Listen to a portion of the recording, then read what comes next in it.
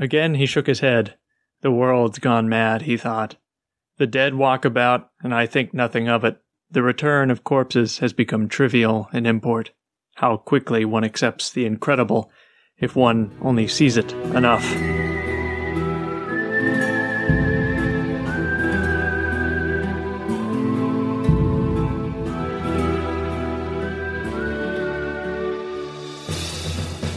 I'm Bob. I'm Zach. This is Genre. We are two guys who used to work at a bookstore in Portland, Oregon.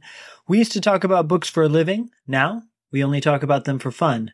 We are reading old genre and pulp fiction with an open mind and exploring what makes them so fantastic. I'm announcing today that we have a brand new email address where you can ask us questions or give us recommendations for your favorite books. Talk to us at genrepodcast@gmail.com.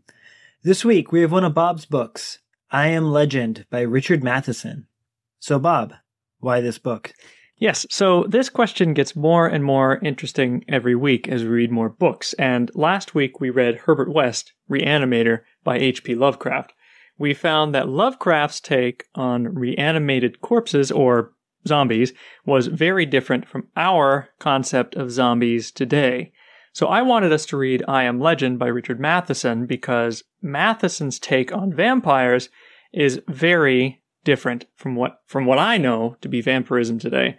So Matheson's book might even be crossing these two genres of the zombie book and the vampire book. And I thought you and I could kind of tease some of this trope tangling out. Yeah, I had some ideas about what this book was going to be like just based off of the movie adaptations, and I was really shocked by how different this story actually was from whatever it was I was expecting. First, what happened in this story? Okay, so first, our hero, bless you, our hero is Robert Neville, the last man on Earth. He is surviving alone in his suburban house. His wife and daughter have been killed years earlier. He doesn't know why he's fighting to survive, but feels like he must because, well, he is humanity's last chance at survival. Okay, fighting to survive. So what are we dealing with here? We got a case of the zombies?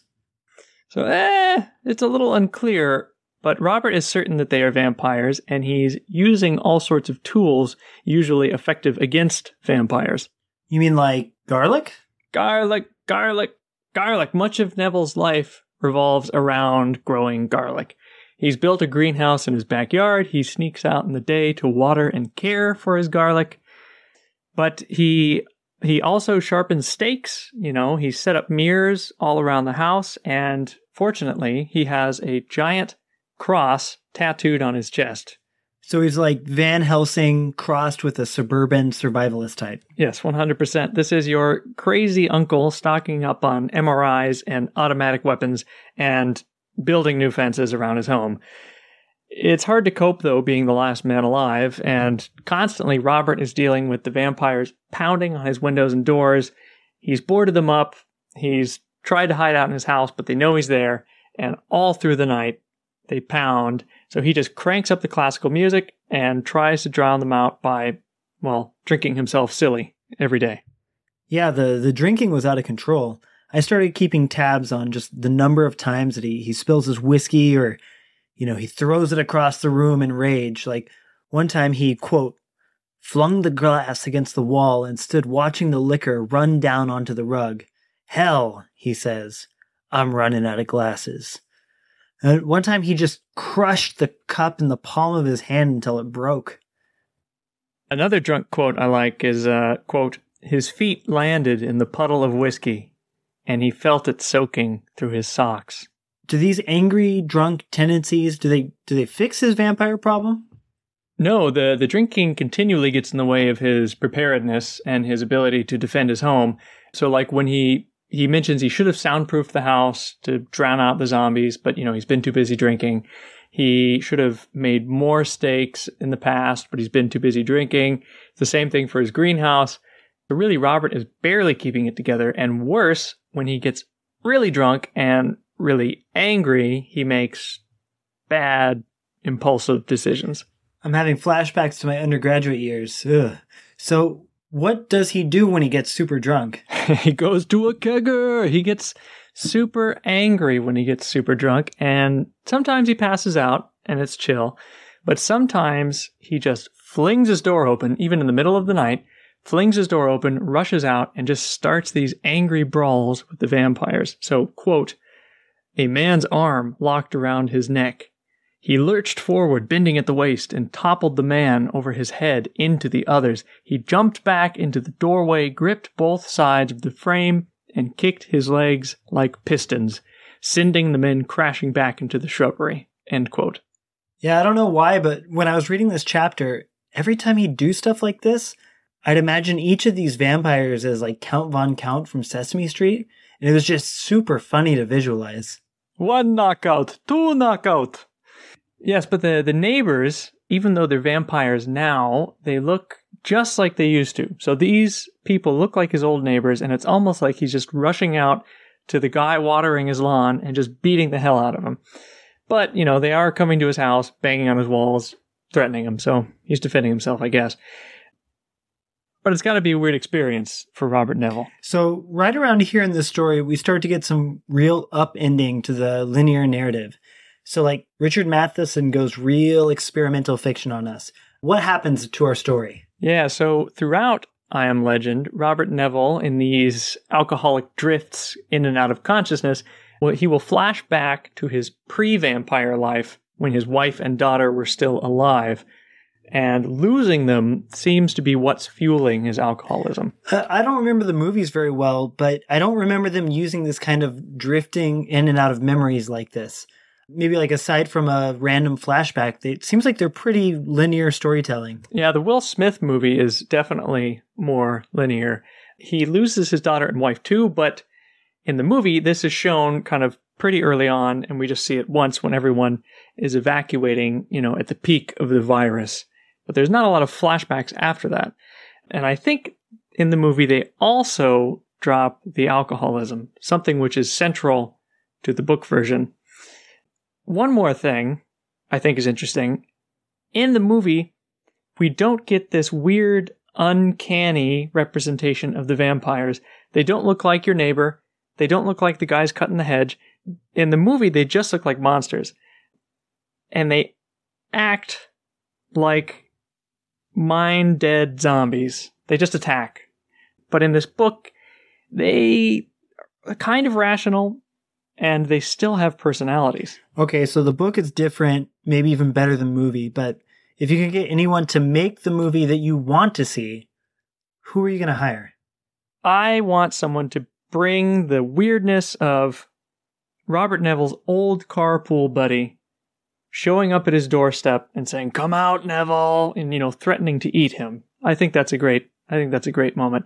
And so I think these weird, uncanny moments of these blood-sucking death machines, you know, it makes me want a surrealist director or someone who loves the uncanny. So I vote David Lynch. Lynch, yeah.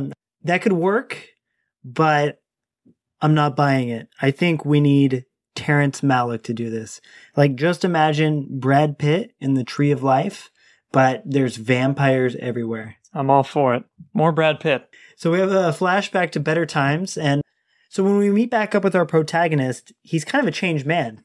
Changed for the better or worse? It's hard to say, but I think probably for the worse, although he knows what he's got to do, and he starts studying the original 1897 Dracula, just to get a sense of what makes a vampire. Studying Dracula, so you mean like he's opening Bram Stoker and just reading it like a textbook? Exactly. He opens it up between these whiskey benders, and he will read passages, treating it not like fiction, but almost like folk records of, you know, different accounts of vampire sightings.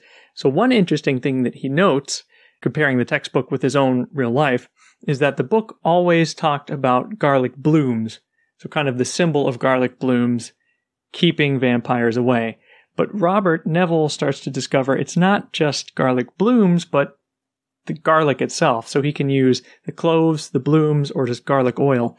And he starts basically systematically testing these old magical assumptions through his own lens as a scientist. So at this point of the book, we've really made the transition from him being this kind of self-pitying alcoholic into something like this, like scientist, I guess you would say. But once he gets there, what interrupts this change? A boy and his dog. Neville, he finds the first sign of life in 3 years, and it's just a normal little dog, well, medium-sized dog, trying to survive in the vampire apocalypse. Yeah, anytime I see a dog in a story, I immediately bristle, especially when like the main character is like, you know, ruffling its fur and feeding snacks, because I just know that the dog is going to be dead soon.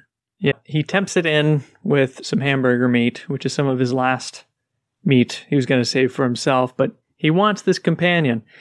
But then he finds out the dog is infected. He starts to notice its strange behavior, but he makes a complete vow to heal this dog no matter what it takes.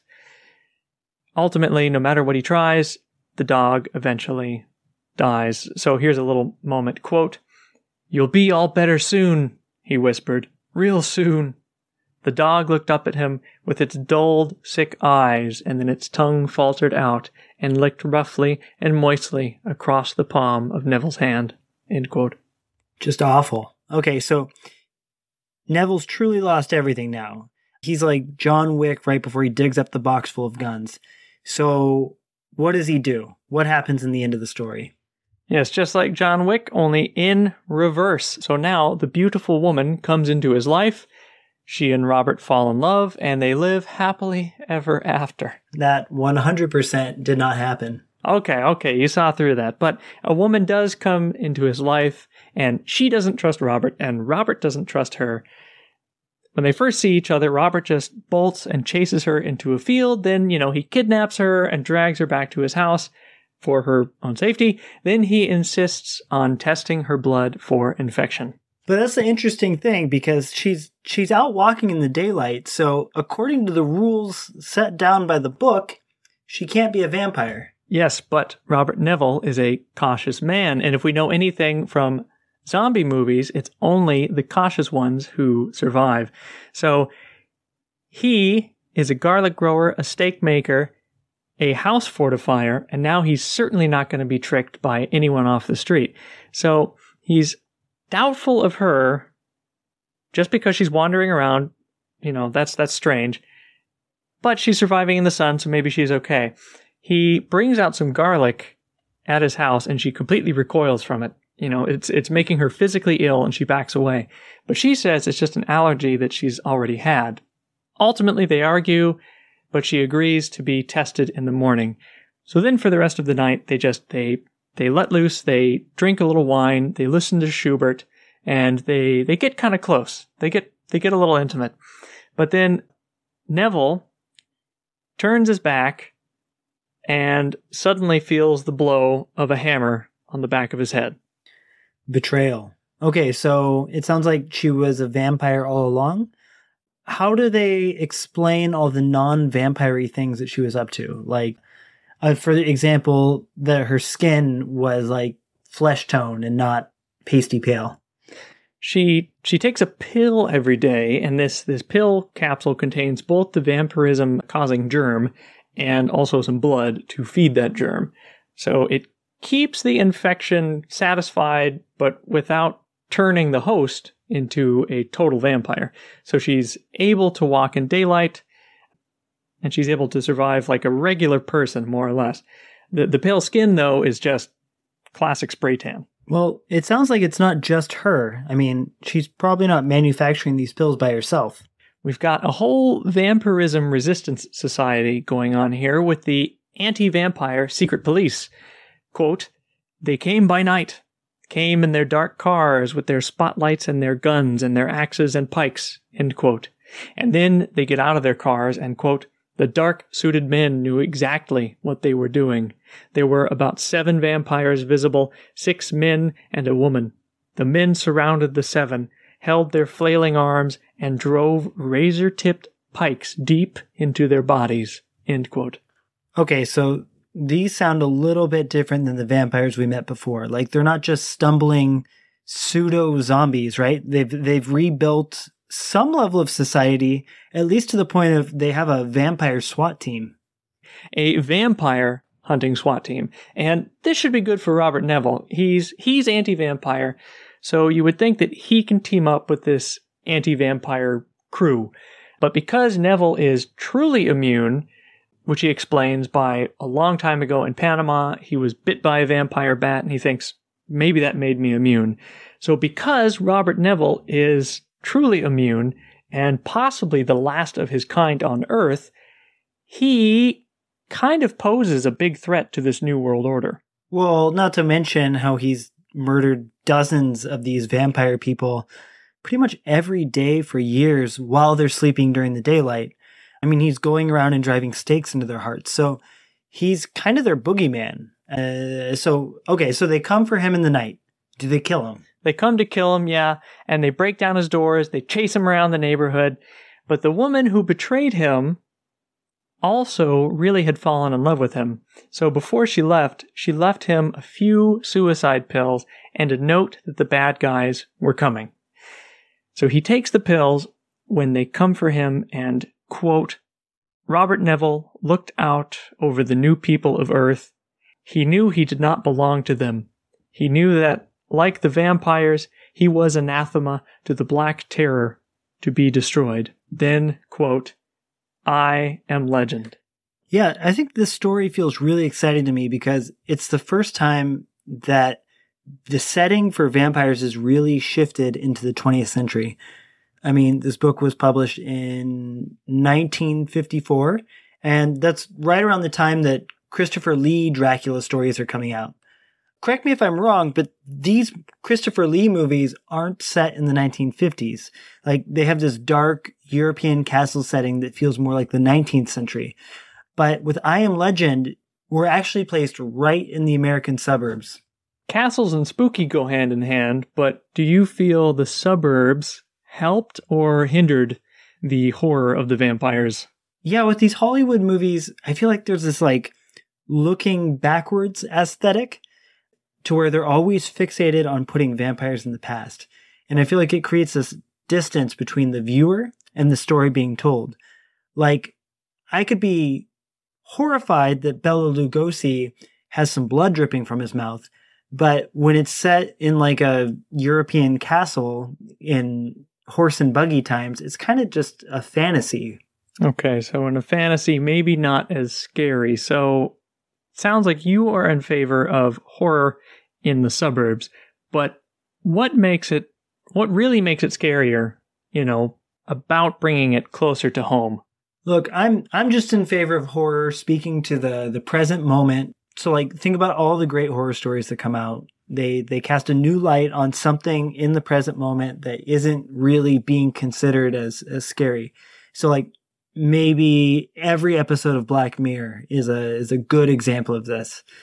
And I feel like the suburbs aren't a scary setting today, or like now it's not particularly scary or especially scary, but it's also played out. Like, almost every horror story today takes place in the suburbs.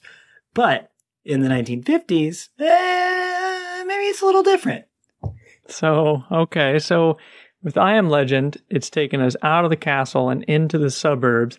And then much more recently, we have Jim Jarmusch, where the vampires are just playing shoegaze and worrying about their lives. So if we go back to Bram Stoker, then we've got these ancient castles. What do you feel about that? Well, do you feel like Stoker was writing for his present day, or was he using, like when he was writing, was he using his past as a horror aesthetic? So, like, his Dracula came out in, let's see, 1897. Hey, I was bluffing. I've never actually read Bram Stoker's Dracula, so I will also do some Googling. Okay, I've only seen the movie, but it is incredible. Francis Ford Coppola directs. Gary Oldman is like sexy Dracula. Winona Ryder, Mina Harker, Anthony Hopkins as Van Helsing, and Keanu Reeves pretty much just plays Keanu Reeves. That's all I want from Keanu Reeves. So it turns out the 1897 Dracula features Jonathan Harker writing letters in 1893, so only 4 years before. But in this book, we're not in turn-of-the-century England, but in the old country of Romania. So even though Stoker is writing in present day, it does feel to his main character and his readers like a foreign time or long, long ago. I think we need to read that. I also saw something about the oldest vampire story known. It's like written in Sanskrit in like the 700s. I won't butcher the pronunciation of the title, but in English, it's often translated as Vikram and the Vampire. So apparently back then, vampires were like trickster ghosts. They weren't the reanimated dead, but they were like a spirit that lived in an empty house of a corpse. It seems pretty good. Okay, so reading up on vampire on Wikipedia, I found it's an idea that's been around for a long time. So for instance, in both Slavic and Chinese folk traditions, any corpse that was jumped over by an animal, especially a dog or a cat, was feared to then rise from the dead, like a vampire or a zombie. Last episode, we read that Lovecraft story about the mad scientist Herbert West bringing back the dead, too. Herbert West, in Herbert West Reanimator, is an obsessive scientist bent on reanimating corpses and, incidentally, maybe discovering the cure for death. In his pursuit, he creates these corpse monsters that storm through town, murdering and biting the limbs off of children. Robert Neville in I Am Legend is more ambivalent. He works every day, studying and testing DNA samples, but he also drinks himself stupid all the time and just feels like it's his moral imperative to keep going. So he keeps going, but reluctantly. Yeah, I think Robert Neville is clearly unwell, but his unwellness is coming from his loss. And Herbert West is also unwell, but it seems like it's coming from his obsessiveness. So both seem to not be able to really see that things aren't going to end up well, right? So like something about each of their unwellness puts these blinders on them to where they're just not able to recognize that their actions will have negative consequences for them. Yeah. Herbert West creates these monsters that murder, and Robert Neville kills anyone who threatens him, just assuming that they are incurable vampiric monsters. Does he make any distinction between the different kinds of vampires? I mean, could he have known that he was murdering all these people who were actually like participating members of a nighttime society? He definitely notes that there are two distinct stages of vampires. There are some that act totally mindless, like zombies, but there are others, like his old neighbor and carpool buddy, Ben Cortman, who he talks just like he used to. He more or less appears like he used to, but paler. But now he's always threatening Robert, trying to kill him or at least turn him into a vampire. So even though Robert recognizes that one kind appears more human, there's still a direct threat to Robert, and will eventually become the zombie-like vampire. But Robert never sees any sign of this secret society until the very end of the book. Yeah, I have to wonder if that's like a limited narrator thing that Matheson is trying to pull. Like maybe the signs were actually all around him, and a attentive reader could actually pick out all the signs that there is this, vampire society if they're looking out for it. Maybe it's hidden there in the text. But I think the narrator certainly isn't overt, and I think part of the problem is that, he starts drinking before noon every day, and he spends the rest of his time driving stakes through the hearts of like 40 people a day.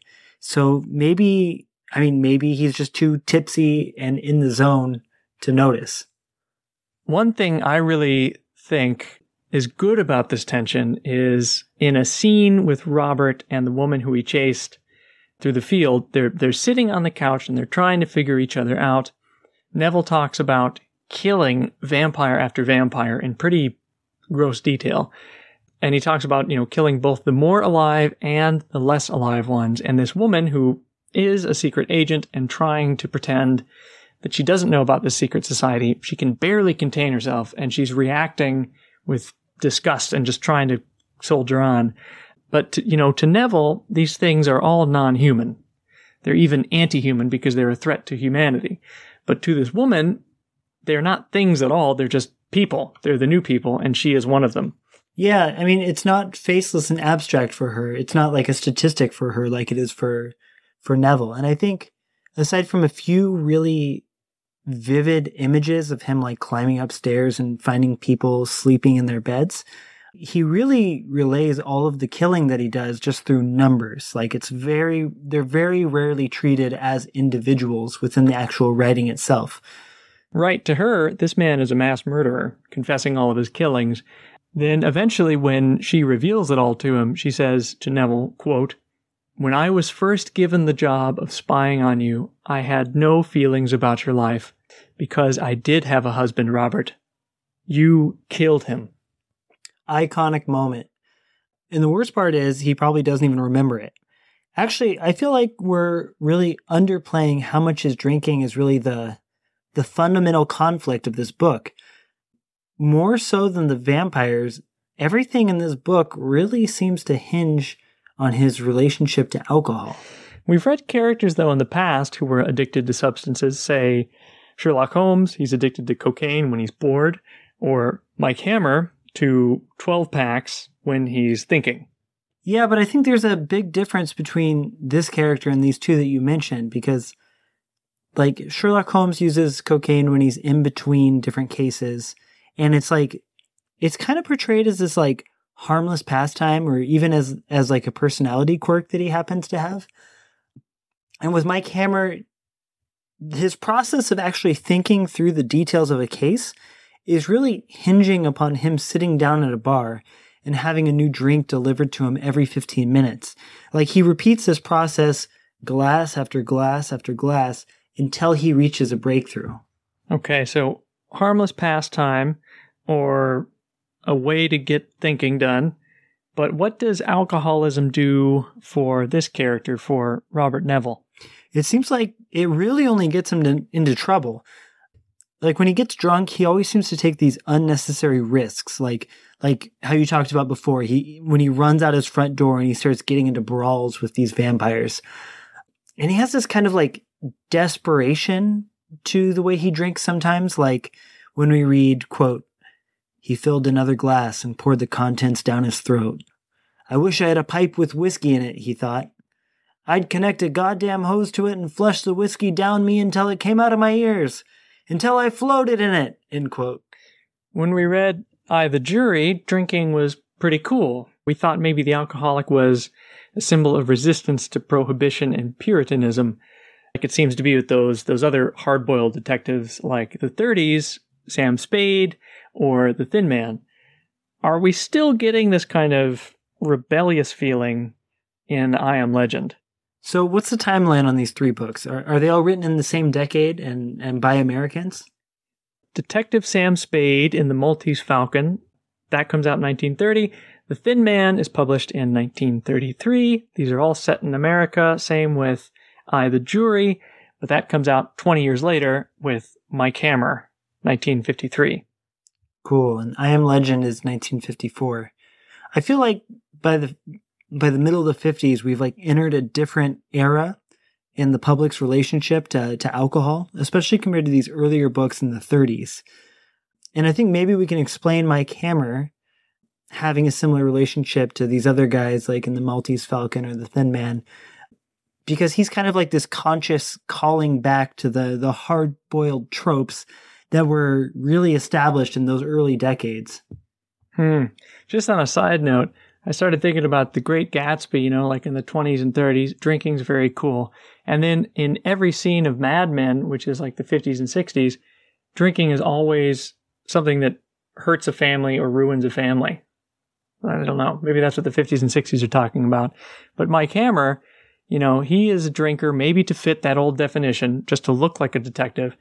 Robert Neville is not a detective. He's just the last man on Earth. So Mike Hammer picks himself up in the morning, sees nothing wrong with solving cases hungover, but what is Robert Neville's relationship with alcohol? Yeah, I think that Matheson is calling back to the idea of like classy flapper drinking, but like when he describes Neville listening to classical music every night. So like we got this quote. He sat staring moodily at the bookcase, listening to Brahms' Second Piano Concerto, a whiskey sour in his right hand, a cigarette between his lips. But then there's like this dark edge that comes through him, not only in the way that he keeps breaking things and hurting himself, but like just how he thinks about substances. So he's endangering himself. Is it recklessness or self-harm or a way to distract himself? So at one point, he talks about wanting a cigarette, and this is his self-monologue. Quote, "He had about 1,000 cartons in the closet of Kathy's." He clenched his teeth together. "In the closet of the larder. The larder. The larder. Kathy's room." So like, he's talking about how he keeps 1,000 cartons of cigarettes inside of his dead daughter's closet. So like, just by location, these behaviors are tied to his loss. But we also get the sense of there's this causal relationship too, to where like, he probably wouldn't be drinking and smoking like this every single day, all day long, if he hadn't gone through this trauma. And I think that this whole like listening to classical music and looking at the art, like I think that this is him putting on airs of living the good life in order to cover up that pain that he feels. Like at the heart of it, this guy is really in denial. I think definitely the good life. And yeah, it's because of his pain and he's trying to block it out. But I think it's also just a zombie thing. Like we often see characters, finally, laws don't exist anymore and there's all this stuff left over. Now people go out, they can take any kind of liquor they want, any cigars, you can take anything. And I think we see this when the woman that he kidnaps or that he finds, she's in his house and she notes how refined he is for having this beautiful mural in his living room. And then he uncorks a bottle of wine and he puts on Schubert. And this almost moves her to tears because she thought she'd never drink wine or listen to music ever again. Yeah, so she enters the living room and she partakes in his like nightly ritual. And it sounds like she's like buying into the surface of it, but she's not understanding the underlying cause in the same way that the reader does. And I think that Matheson is really different than those hard-boiled novels that we were talking about earlier, because the overall message of this book is really anti-drinking and anti-smoking and even anti-sex.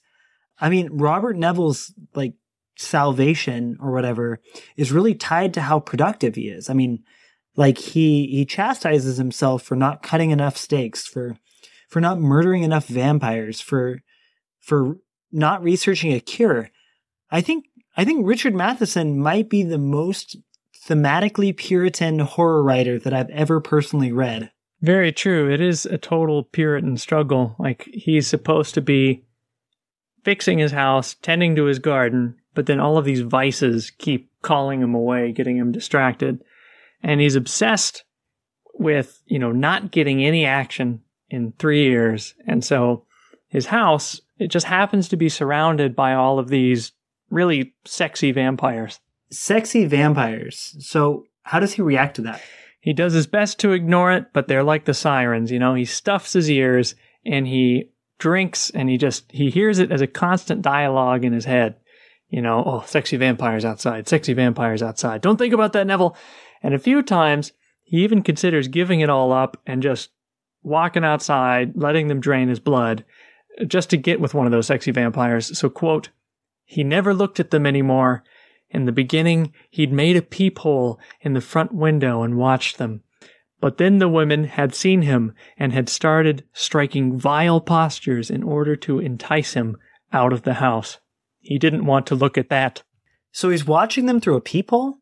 I mean, earlier you talked about like a David Lynch adaptation of this story, and I feel like that would be the perfect director to really capture this dynamic.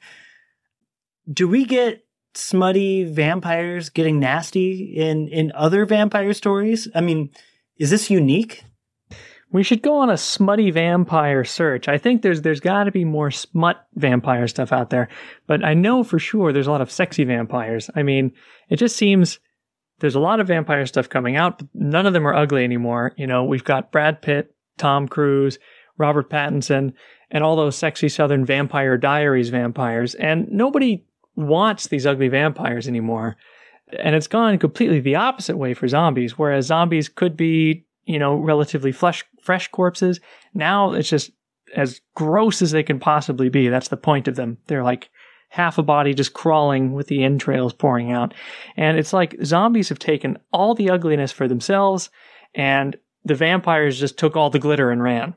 That's a really good point. I think next time I watch like a zombie movie, I'm going to see if I can find one hot zombie. I think I'm going to be looking for a long time. Yeah. But I also think it's super interesting that all the vampires that you just listed are men. I mean, as far as I can think of, like Dracula, he's always like seducing some lady with his Transylvanian charms. But like this story, it's just women vampires who are trying to lure with sex. We don't have a hot man vampire in this story. Well, think back to, 1987 Dracula. Count Dracula is old and definitely not sexy. But 3 vampire women come into Jonathan Harker's room. They climb up the castle walls. They sneak in through his window, and they try to tempt him away from his wife. Not to mention all of the blood in his body. But Robert Neville, the book that he's reading, his access to vampires is this 1897 book, not any of the recent stuff we're familiar with. Okay, so this goes back.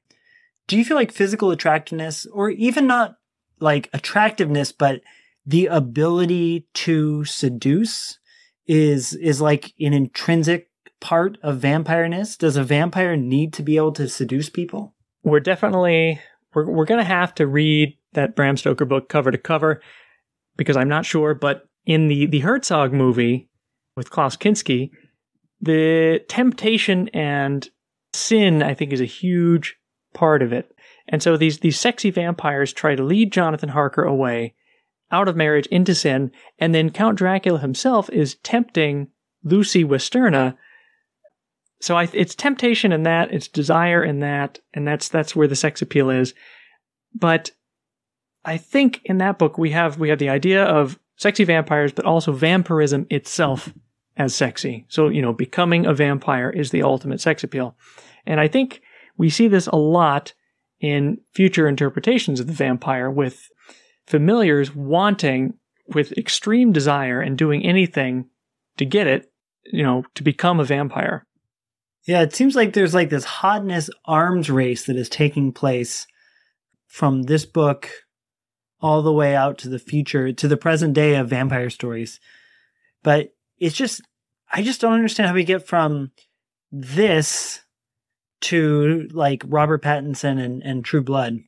Yeah, and where are we going to go in this arms race after Robert Pattinson? He's broken the mold. I feel like Gary Oldman was like the perfect Dracula, because you need to have Dracula be sexy, but there also needs to be this like element of grotesqueness, like hot, but also you're throwing up in your mouth a little. And I feel like if you lean too hard in either direction, I'm suddenly not interested. Yeah, I think the perfect Dracula has to have a face like a train wreck. You can't look away. And both Gary Oldman and I think Klaus Kinski is another perfect Nosferatu, because they are both really good looking men. They have these perfectly symmetrical faces, but there's something when they stare at you that's just horrifying. And that's that, oh, I'm going to throw up a little bit, but ooh, keep doing it.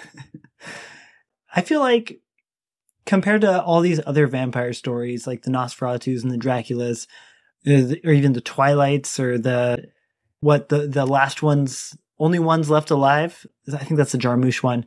But compared to the entire sum total of vampire stories, sexuality was really the most minor component in this story. Yeah, I mean, the sexuality in I Am Legend is mainly just because he's the last human on Earth, and he just can't get sex off his mind.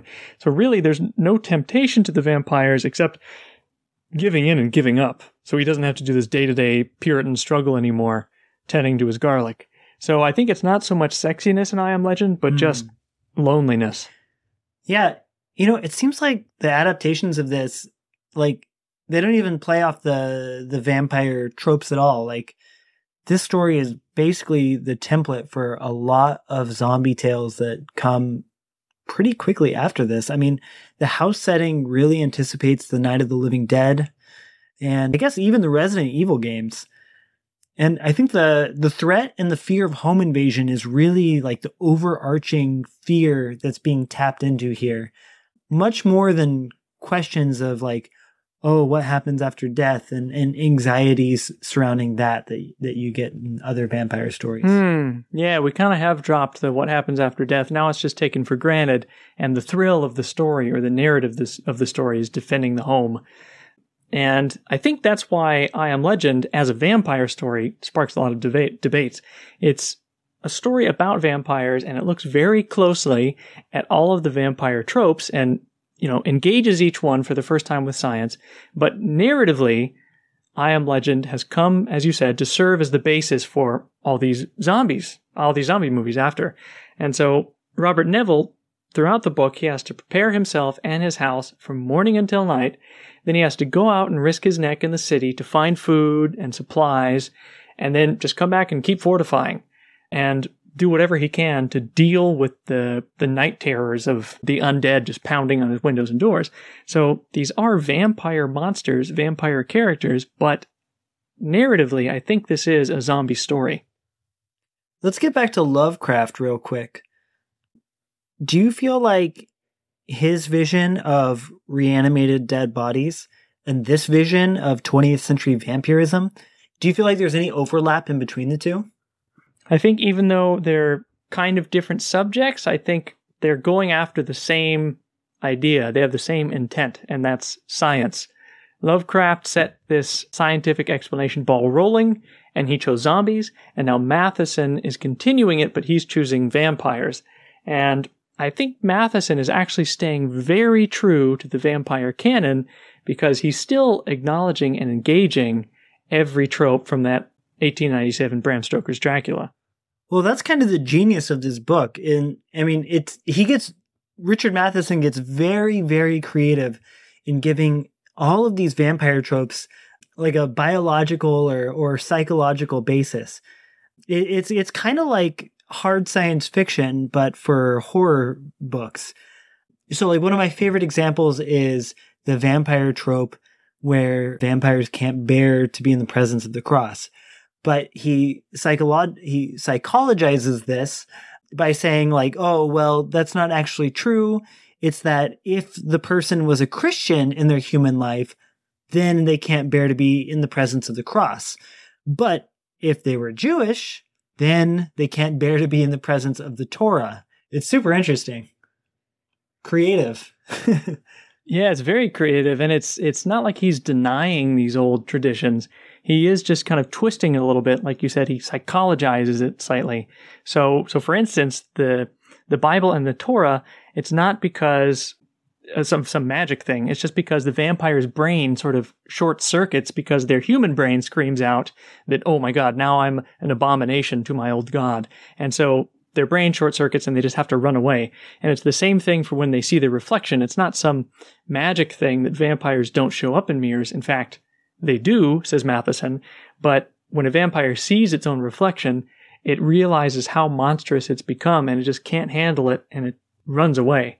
So then another thing that he changes is going from the symbol of garlic blossoms as a magical spell in 1897 to garlic just as like a biological repellent to the germ of vampirism. Yeah, the germ of vampirism. I mean, we're all really familiar with like the occult vampire or the satanically derived vampire, but this is very mundane, and it is really all anticipated by Lovecraft. But let's talk about the ending. Do you feel like the ending was a vampire story ending, or was it like a zombie story ending? I hadn't thought about this until we're talking now, but you mentioned Lovecraft, and the end of that is all of his creations coming back deliberately for revenge. And the end of Matheson's book is all of these vampires coming back for revenge because Neville has killed all the other, well, not vampires, but the people who are infected with vampirism but still live like humans.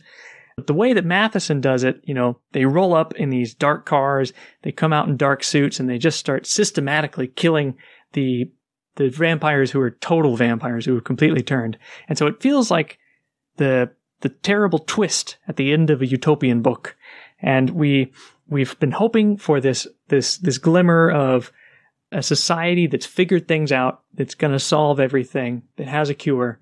But when they show up, they look and act just like Nazis. So maybe I think it's more of a zombie ending because it reminds me of The Walking Dead. The survivors wandering, trying to find shelter, and ending up in society after society and seeing every different kind of corruption in society that can happen in a society, from seeing just bureaucratic tyranny to even Roman arena tyranny. So how do you interpret the end? What do you see in it?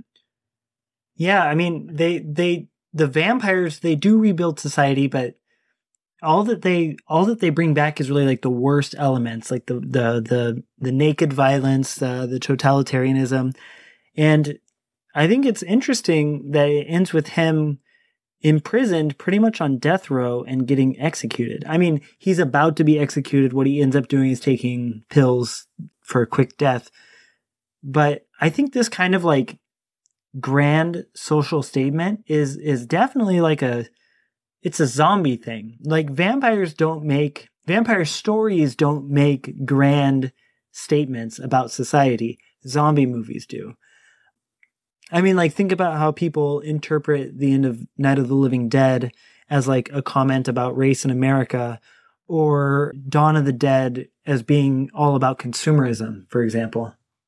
Well, like these big messages, I'll say Dawn of the Dead, for example, because it's an intentional comedy, and the big message kind of works because if it's talking about consumerism, it just shows zombies walking through the mall, acting just like people who act like zombies walking through a mall. And so that works pretty well. But do you think the big social commentary message in this book, in I Am Legend, does it work like that, or does it fall short? I mean, I guess it works as a twist ending because there's not really a way for us to see this coming, because the entire like thematic thread of the book was his struggle with his vices. And then when we get this twist, it seems like we've dropped everything that he had built up, and Richard Matheson goes full Hannah Arendt. It makes me be like, whoa, how did we get here so fast? But I do like how it imagines this kind of monster world order, Like, have you seen anything like that either before or since, where the monsters have just created this new society? Well, maybe, not that I could think of many off the top of my head, but definitely in cartoons, I feel like that's a thing. And maybe even in Harry Potter, where witches and wizards, they have a complete society outside regular society. And this wizarding society it can get involved in any way it wants and even manipulate regular society. A wizarding world order. Yeah. Yeah, it's interesting how just from the seed idea of like witches and wizards, which are, very lonely, solitary kind of monsters, they've created like an entire political citizenship for them to participate in. You know what? What do you think about zombies, though? Because I think zombie movies, at least in like these pandemic explanation zombie movies where it's a virus and everyone's turning into a zombie, that's also a form of world order, I think. And zombies, in droves, they come and they destroy all sense of old order. And now the survivors must rekindle these little different versions of society as best they can. And I think we can see vampires as the zombies opposite, because vampires always... Their groups are extremely select, and they travel in tight little packs, and they have to move in the middle of nowhere and not engage in society. They move to places like Forks, Washington. And then I think Harry Potter is maybe somewhere in between zombies and vampires, at least politically. Yeah. And so the zombies destroy the old order, but like they themselves, they're kind of an anti-order. Like they're an absence of systems because really they're just shapeless mobs. So, I mean, it is the living who really rebuild that world order once everything else is wiped away. And it's the living who are in control of that new kind of social order. But with I Am Legend, it is pretty unique that the society that we're left with is an undead society. Okay, that's true. So yeah, well, at least an infected society. They're not quite undead, but they are going to be, I think, at some point. And so this does make I Am Legend stand out because the creature that takes over develops its own complete society. And we notice that actually with H.P. Lovecraft too, because we don't often see zombies working together. They have no rationality, but in that book, they form a group with a purpose.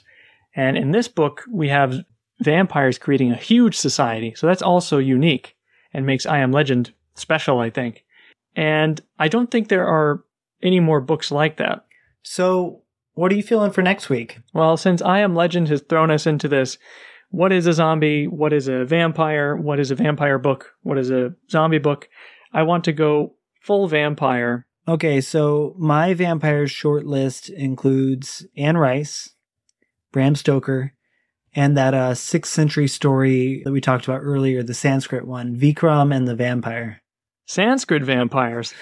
All right, let's buy some plane tickets to India. Next week, we're reading Vikram and the Vampire, or Tales of Hindu Devilry. So this is translated by the Victorian translator, traveler, spy. I guess he did a lot of stuff. His name is Sir Richard Burton. Plane tickets sound like a perfect way to turn ourselves into vampires, Zach. I'm in. Yeah, planes have wings. Bats have wings. Bats are vampires. It makes sense. I was thinking pandemic. That's this week's genre. I get it now. All right. That's this week's genre. Send us a message at genrepodcast@gmail.com. If there's any characters or authors you want to see more of, let us know. Until next time, talk to you later, Bob. Talk to you later, Zach.